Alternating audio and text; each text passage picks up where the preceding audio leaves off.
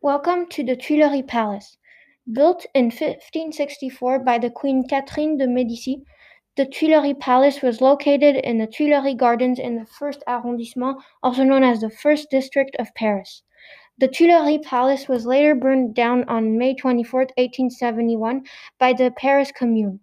One thing that makes the Tuileries Palace an important place in the context of the French Revolution is that it was a residence of King Louis XVI, the King of France at the time, during the first years of the French Revolution from 1789 through 1791.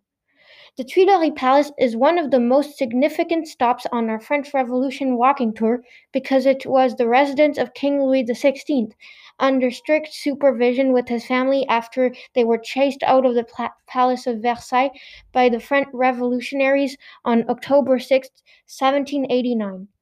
Louis XVI resided here from 1789 to 1791. The royal family of France left the palace in disguise on the night of 20th of June 1791, but were arrested in Varennes for trying to cross the French border and were sent back to Paris. Later on, Louis XVI went to prison and then got beheaded on a guillotine, a machine to behead people at the time. About a year later, the meeting of the Supreme Council was held here, according to Britannica. The Tuileries Palace is called the Tuileries is called the Tuileries because it was a place where there were tiles. Tuile in French means tile. Today, the Tuileries Gardens are used as a park where you can walk and enjoy the views.